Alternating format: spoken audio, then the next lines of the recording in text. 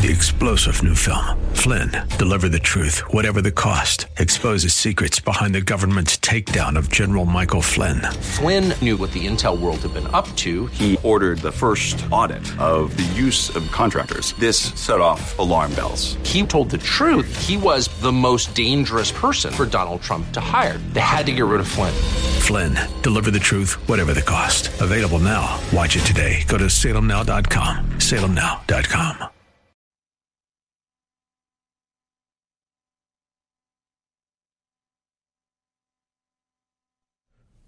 Welcome back. Happy March 26, 2021. I spoke yesterday about the need to teach heroism to our children.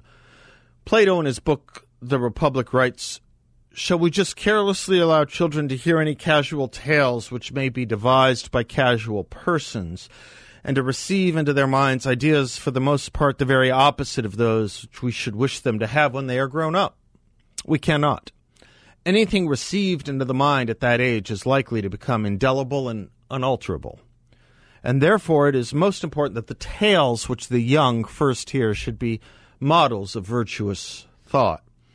Then will our youth dwell in a land of health amid fair sights and sounds, and receive the good in everything, and beauty, the effluence of fair works shall flow into the eye and ear like a healthy giving breeze from a pure region, and indelibly draw the soul from the earliest years into likeness and sympathy with the beauty of reason. There is no nobler training than that." But today, our children are not given health-giving breezes from the pure. They are not given beauty of reason. They are given instruction on transgenderism in kindergarten.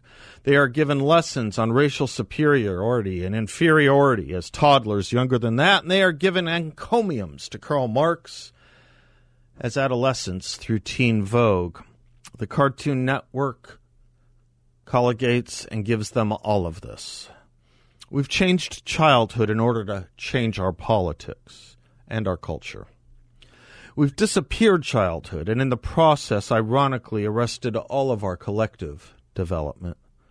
The one thing adults can learn from children is purity of heart and soul, especially when it comes to such things as racial judgment, and we're now killing that off too, making sure children are race conscious. We are thus making a country and culture of race conscious men and women children. Man-child and women-child. So it seems to me, what I was mentioning yesterday, that is a general focus on incidents that provide teachable moments, we start with tragedies, but we miss the teachable moment. Why do we focus so much on the perpetrators of tragedies, be they assassins in Boulder or Atlanta or Minneapolis or elsewhere? Why not the heroes? There are always heroes, after all, just as there are always helpers in every situation. I'm consumed with the story, such as it is, of Eric Talley, the police officer who was the first on the scene in Boulder. He was a 10-year police veteran, dying at the age of 51. Is there no curiosity as to what made him want at age 41 to join the police force? He's the father of 7. No curiosity about any of that heroism? Could our children not learn something important about his life and life story? Well, perhaps in a better time, when we weren't talking about frying police like bacon, perhaps. But it seems to me those who emblemize those sentiments, like too many professional and multimillionaire athletes, are seen as more heroic in our culture today. The culture pays more attention to them than it ever would to an Eric Talley, perversely. David Dorn, a retired police officer in Minneapolis who tried to stop violence and was killed and left for dead, beloved by all, but not covered and celebrated by all because the wrong profession, I guess. Wrong profession to be retired from, police officer, police captain. Those were real men, though. Heroic men, men of martial structure and virtue and valor. And there are so many more. We just focus on the wrong men, perversely here. We focus on too many man-children, man-boys. Whether we take up the sword, the plow, the ball, the gavel, our children, or our Bibles, We must always do it like the men we are called to be, William Bennett wrote. Does anyone recall the My Turn column in Newsweek where interesting people in society wrote interesting essays? In 1977, William Bennett wrote one called Let's Bring Back Heroes. That was more than 40 years ago, and it still seems right to me. He wrote the following: As a child growing up in Brooklyn, New York, I had many heroes. The one I remember best was Gary Cooper as Marshal Will Kane in High Noon. I saw the movie when I was 9 years old, and Coop, as well, is still special to me. He wasn't the roughest, toughest guy in the world in the movie. His courage wasn't the macho man of Clint Eastwood's Dirty Harry or the man with no name. That was the stuff of his antagonists, the Miller brothers. Will was worth admiring for other things. In language I was to learn later, for his courage and compassion and sense of what deserved to be loved and protected. In addition to Will, because my family and teachers thought it worth their time, I was exposed to a variety of other heroes and heroines. Lou Gehrig, Roy Campanella, Edmund Hillary, Tamsin Donner, Abraham Lincoln, Esther, Odysseus, and later on in college to Mother Courage and Socrates, Martin Luther King Jr., and Justice Holmes. In all of them, it is fair to say that there was a certain nobility of largeness of soul, a hitching up of one's own purpose to larger purposes, to purposes beyond the self, to something that demanded endurance or sacrifice or courage or resolution or compassion. It was to nurture something because one had a sense of what deserved to be loved and preserved. From childhood through adolescence and into early adulthood, people went to the trouble of pointing out individuals who possessed qualities of human excellence and that were worth imitating and striving for. Eventually, we learned that heroes and their qualities were to be found even closer to home, and that there were neighbors, friends, and even members of the family who possessed many of these qualities. 1977 again. In a recent survey of 1,200 junior high school children, the most popular response to the question, "Who is your hero?" was nobody. Nobody. Other answers far down the line in this and other polls have revealed the devaluation of the hero, at least its devaluations. Rock musicians, superstars in sports. This suggests, in my own informal poll and the report of friends of mine who are teachers have confirmed my suspicions, that heroes are out of fashion. For some reason, perhaps for no reason, many of us think it not proper to have heroes, or worse, that there aren't any, or only shabby ones. Such a fad is dangerous because it puts children's ideals, aspirations, and their notions of self-worth in jeopardy. Children need to know what deserves to be emulated and loved and nurtured, but knowing these things is not transmitted by the genes. These things must pass through education from generation to generation. C.S. Lewis didn't have the benefit of a poll, but he anticipated the results of this one when he remarked that the task of the modern educator is not to cut down jungles, but to irrigate deserts. We have been too much suckered by what is called the reality of technique, or the aha theory of human behavior. The aha theory assumes that the most real aspects of anything are those that are base and are concealed from the eye. Aha, you may appear to be an honest lawyer, but that is only a devious approach to get business. Aha, teacher, you may appear to have an interest in my child, but you are merely putting me on in order to get me to tell the principal how fine you are so you can get a raise. Or the worst aha of all, aha, Dad, you may try to make me believe that you're doing it for my good, but you are really just doing it to manipulate me and to show me you have power over me. Think about it. How is it that the worst somehow gains more reality than the best? How is it that baseness, insensitivity, callous indifference, hardness, sadism are more real than pride and honor and compassion and courage and sacrifice? Even if they are more prevalent, and I am not sure that they are, that just won't do. Reality doesn't depend on a majority vote. We have become so interested in raking muck that we scarcely lift our eyes from it. Whether it's a scandal in politics like Watergate, or demythologizing, or phony sophistication, or believing that every good action has an ulterior and crass motive, the rise of the anti-hero and a variety of other forces have made the hero invisible to us. In 1950, in his Nobel Prize acceptance speech, William Faulkner mentioned with disdain authors who write not of the hearts but of the glands. He reminded his audience that the basest of all things is to be afraid, and that the writer must leave no room in his workshop for anything but the old verities and truths of the heart, lacking which any story is ephemeral and doomed. Love and honor and pity and pride and compassion and sacrifice. He echoed Yeats's well-known prophecy about a time, perhaps our time, when ceremony of innocence is drowned and the best lack all conviction. It's hard to have convictions without ideals. Heroes instantiate ideals. Real heroes. Not the types with wires and robots, and just because they may have a lot of money or a lot of fame. Maybe fictional or factual. Real heroes are, as long as they embody character, as long as they possess qualities that we instantly recognize as true to human life and worthy of human attention. In education, rather than squabble for innovation on the one hand and return to basics on the other, we ought to encourage something that is both. An innovation and a return to the basics of aspiration, along with emphasis on arithmetic and language, even perhaps variations on sociology. We should tell some stories, true stories about heroes. We should offer our students and ourselves some real examples, not only of human corruption, degradation, and duplicity, for that is all around us, but also of the qualities we think men and women can and should possess, the qualities that keep our culture and our community from succumbing to corruption, degradation, and duplicity.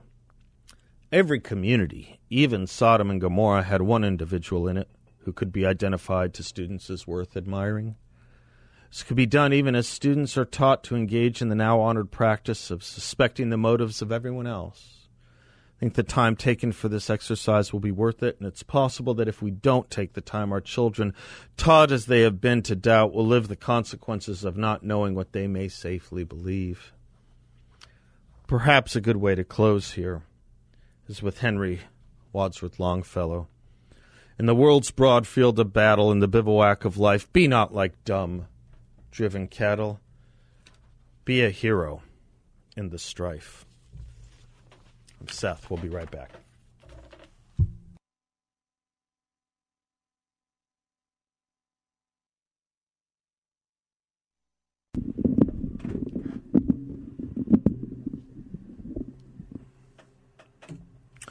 Welcome back to the Seth Leibsohn Show. It's finally Friday, 602-508-0960. And we're going to do some open lines here. What's on your mind? We're going to have some really interesting guests on, I think, some big topics for you today. We're going to do a little death of conservatism and philosophy in our third hour with a scholar named Glenn Elmers, who got attacked by the Bulwark today. You know, the Bulwark is William Kristol's organization, and they called him the Claremont Institute fascist. Oh, okay. Well, we'll see how Glenn and we reply in the third hour. Second hour, Pete Peterson's going to join us, as he does on Frequent Fridays, to talk about bigger things in our culture. One of the sad, I guess, lamentable, and probably unavoidable things we conservatives must wrestle with is constantly re-educating. So when Mark Twain said a lie can travel halfway around the world while the truth is still tying its shoes, I think that was Mark Twain. This happens all the time with us, doesn't it? Or against us, actually. That would be the better preposition. Happens all the time against us. So, for example, there is this debate right now about getting rid of the Senate filibuster. And the dominant narrative invoked yesterday by the President of the United States is that the filibuster is a relic of the Jim Crow era. Now, I don't quite understand why anyone takes Joe Biden seriously on understanding things Jim Crow when he thinks it's a bird. The opposite of Jim Crow is Jim Eagle, he thinks. That's what he said. But nonetheless, since the media didn't want to focus on that lack of knowledge, it focuses on the filibuster being a relic of Jim Crow. It's simply not true. And one can have any number of views about the appropriateness of a filibuster and the sanity of it. It is insanity to get rid of it in the midst of a massive debate over far-reaching legislation. The time to debate getting rid of or keeping the filibuster is not in the crucible of the crisis itself. It's in the calmer time where oxes aren't being gored. But nonetheless, as Paul Mirengoff points it out, amongst the many falsehoods Joe Biden and the left mouth is the claim that the Senate filibuster is a relic of the Jim Crow era. The line originated with Barack Obama. Even though Biden defended the filibuster for decades and Obama himself defended it. We played the audio of that yesterday. Both are peddling false claims, though. That's the real crime here, not the hypocrisy. The Jim Crow era extends, we did some of this yesterday, from about the 1870s to roughly 1964 when the Civil Rights Act was passed. Roughly. The filibuster predates all of that. It was used before the Civil War and on issues unrelated to race.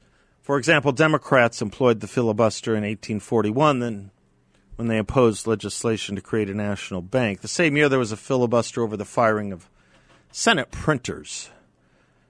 4 years earlier, Whigs used the filibuster against Democrats who moved to expunge from the record a Senate resolution censoring Andrew Jackson.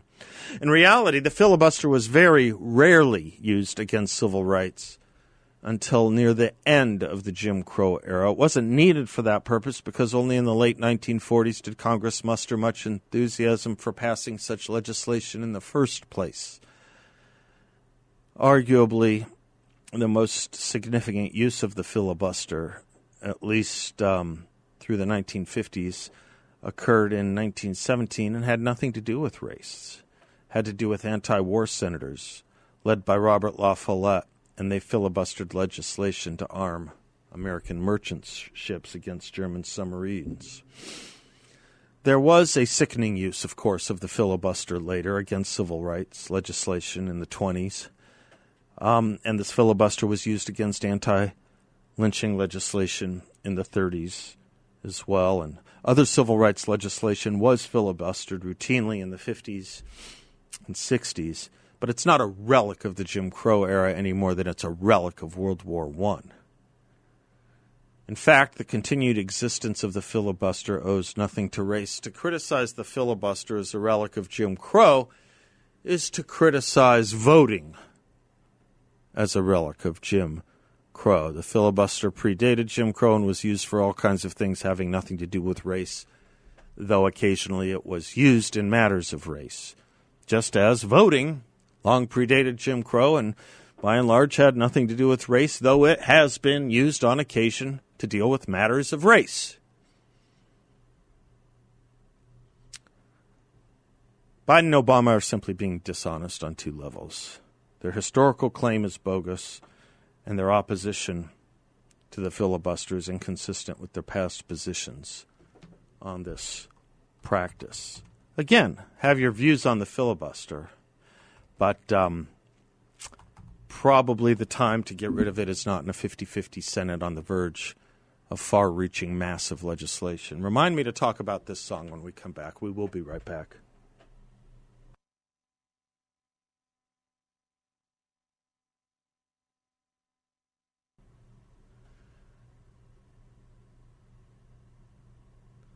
Welcome back to the Seth Leibson Show. Open line Friday, 602-508-0960. Don is in Phoenix. Hi, Don. Hi, Seth. Happy Friday. Happy Friday to you. How are you? Great. Thank you.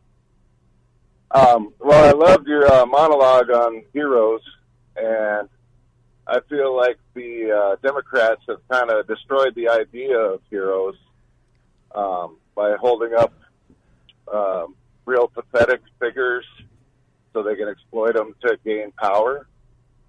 And I feel like, Anita Hill back in the day, Christine Ford, who seems to suffer from some neuroses, and then, of course, like George Floyd and Nathan Phillips, remember the Native American guy? I do.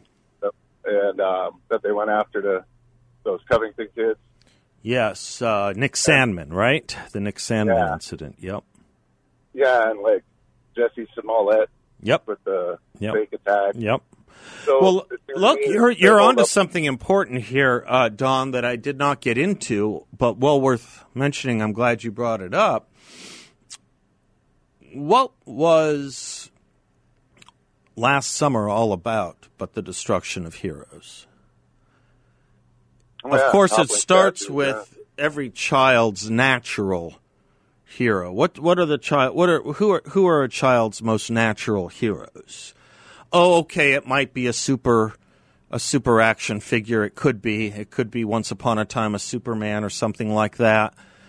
Could be a fireman. It's almost always a policeman. Once upon a time it was anyway. Those were natural heroes of children. All of last summer was about destroying two things: the image of the police as a force for good in society, and the actual destruction of statues to heroes. Actual destruction of statues of people like Frederick Douglass and George Washington. Physical destruction of people like that, of statues like that. Wasn't that what last summer was about? You don't see conservatives going around tearing down statues of liberal icons or of any icons. I would argue that Lincoln and Douglas were American icons. Washington was an American icon. It had nothing to do with party. Had to do with honoring a good thing about this country. That's what it had to do with. Yeah, and I just think they exploit people and they find the most pathetic, hero to rise up and just to gain more power and control over everybody. And well, of course, My concern is like with the George Floyd case now going on in Minneapolis. Yep. The way I see it, I imagine that he probably had some drugs on him and swallowed them when the cops showed up to get rid of him, and because the coroner's report did say drug overdose. Yeah, he was on. He was doped up on a few things, including fentanyl. I don't know that he swallowed them there. If he was operating off it, fentanyl it can be swallowed, of course, in pill form, but it can also be taken other ways. Early on, there was a question about making this guy into a hero. He was a victim of something, and we don't know what yet. He was a victim of something, whether it was his own substance abuse, whether it was his own ill health, whether any of that might have been aided and abetted in increasing lethality based on the encounter he had with Derek Chauvin. Whether the carotid was blocked or not, whether there was trauma or not. We don't know any of this. But it was interesting how quick we were to turn him into a hero and how quick we were to also destroy the real heroes in America in the rampage of the summer of last year. I mean, literally tearing down statues to heroes. Literally. Yep. American heroes. Yeah, and I feel the Democrats, either way the case goes, if Chauvin is acquitted or convicted, I mean, they win either way. If there's an acquittal, there's going to be if there's an acquittal, there will be riots. If there is a guilty verdict, there will not be, and that should tell you something, too. And I think they'd be happy with either result, the Democrat Party. The business is exploitation. Don. The business' exploitation and any harbor in a storm, any port in a storm. The problem is they also create the storms. Nice work, Don. Thank you. Nice of you to put that together. Iconoclasm is what we're talking about. The senseless destruction of important imagery.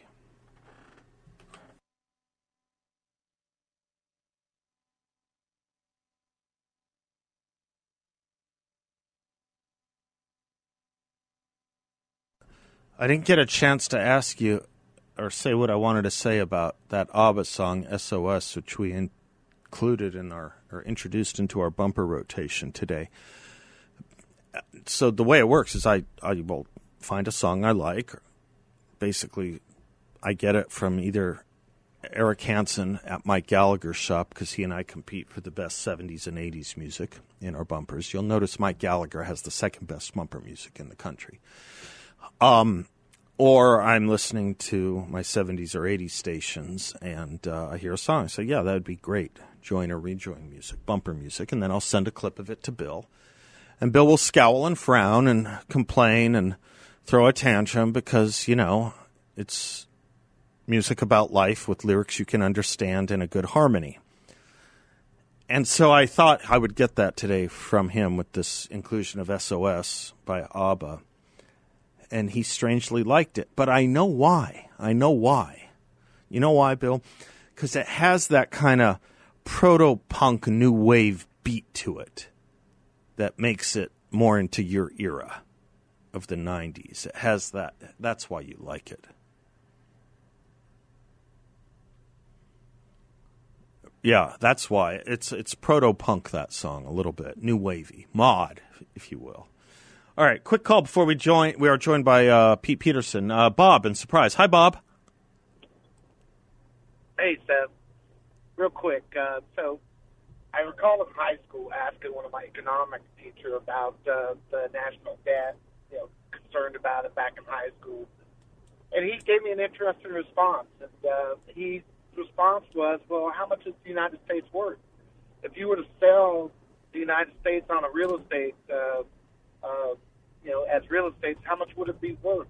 And I didn't have a counter to that argument. And I was wondering, what is the counter to that argument, if you can expand on that? I don't know that I understand it as an argument, though. Yeah, so when I expanded on it, he's like, well, let's just take Alaska. If our debt's so bad, what if we just sold Alaska? How much is Alaska worth with all its natural resources?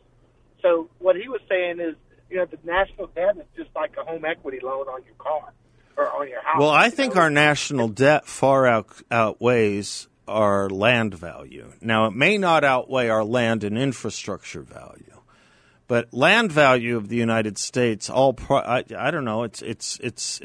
I don't think it's $30 trillion. I don't think it is. That's the counter. I mean, so that's your point, isn't it?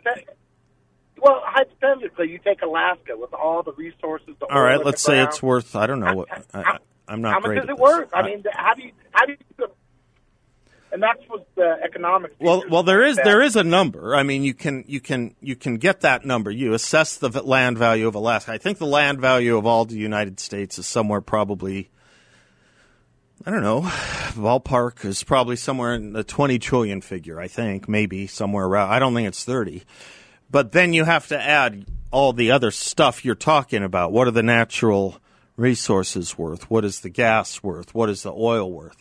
And I wouldn't even have a concept as to how to account for that. But if the argument is it's worth far more than our national debt, so we're fine, unless I'm missing something, it presupposes that you have to sell it to someone. How much time do I have here, Bill? 3 seconds? I have 3 minutes. Oh. I'm in the way wrong segment. I apologize. Bob, isn't that the problem? Isn't that it presumes that you have to sell it to someone? Yes. Well, I don't know. I mean, you don't necessarily sell your house when you have a mortgage on it. No, but you do sell it if you want to appreciate the. I mean, if you are upside down, what do you do? Yeah. Because that's the question, isn't it? Isn't that the question that with our national debt we're upside down? Or underwater, as they say? Yes. That was my question to the economic Yeah, teacher. we owe. That, Yeah. hey, Yeah. yes, yes. And his response was, well, it's just like your house. You know, you put a mortgage on it. How much is your house worth? How much is the United Well, there States is worth? a notion of mortgage here, and it's about mortgaging the future because at some point someone does have to pay this. You know, if you have a mortgage you can't pay with your bank takes the house and sells it. You know, at what point does the national debt come to where you have to say we're so far upside down that we have to go into massive inflation or Weimar Germany financial expectations? Or, I mean, your professor's concept is that there's a willing seller and a willing buyer here. I don't know that we have a willing seller, and I think we shudder at the winning buyer, especially if the winning buyer is China.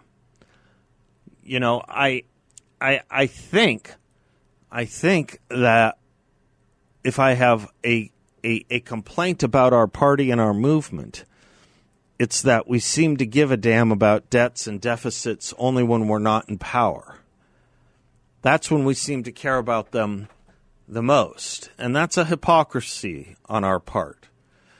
Now, having said that, I also don't think it's on the top 10 list of issues that are most prominent, near, dear, or important to our survival. I think if we get our economics right, we can get our debt right. And I think if we get our economics right, it's going to be dependent upon pro-growth policies, more use of our natural resources, more employment, more entrepreneurialism, more of all of the things that you get with rising gross national product. And the only way to do that is to empower more people to risk and invest. Risk and invest. None of that comes with the tax policies that we have right now. And that's why I believe it is only through our tax policy, my view, only through our tax policy that we're going to be able to have a debt policy. And until we get serious about that and unleashing the incredible power and boiler that we know this country and its people can be by less saddled regulations and taxes, less saddling regulations and taxes, we're going to have debt accumulation from here to well beyond the eye's ability to see. And I don't think we ever have a good conversation about it because we always let two things happen in the tax debate. We let the left run the tables about how it's always just going to be for and to the wealthy, and we have conservatives and Republicans who have forgotten the arguments about individual autonomy, entrepreneurship, and growth. Those are the two problems we have. And when you have that up against a regime that just wants to spend everything on the shelves and give away the store, you're in the deep soup.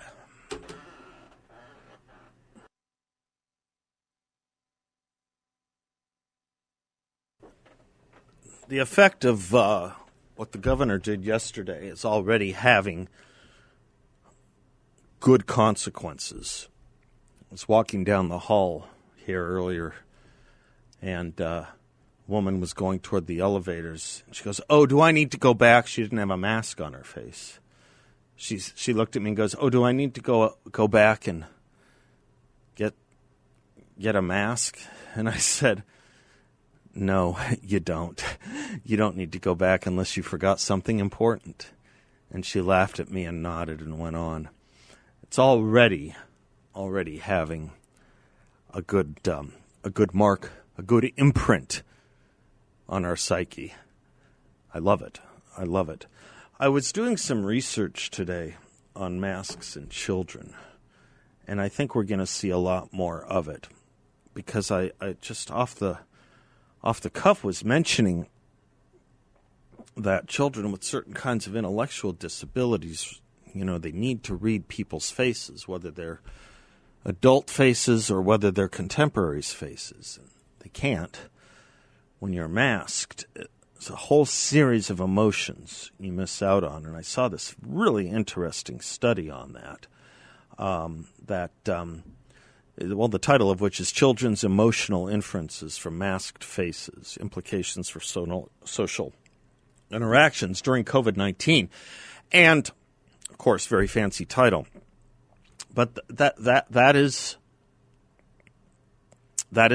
a huge, unforeseen other consequence of the useless masks from the study. In everyday life, children cannot draw emotional inferences from facial configurations when they are blockaded by a mask. They miss out on such things as anger and disgust, fear, approval, happiness, sadness, praise. Does anyone think about that in masking children from each other and from the adults in their lives? Has anyone thought about that? Does it sound like a small thing to you? I'll tell you, all these things sound small until you put them in an aggregate. All these things sound small until you put them in an aggregate. Oh, what's a mask? Why has it become political? Well, has anyone thought about the importance of it? Has anyone thought about why some regimes mandate them through a theological edict? Or why criminals use them? Or why people wear disguises? Or why and how children learn from each other and from adults? I don't think anyone thinks about these things. And it turns out what seems like a small matter to ask people has become a big matter when you mandate it against every known piece of good child development. And that's another war on children in our society.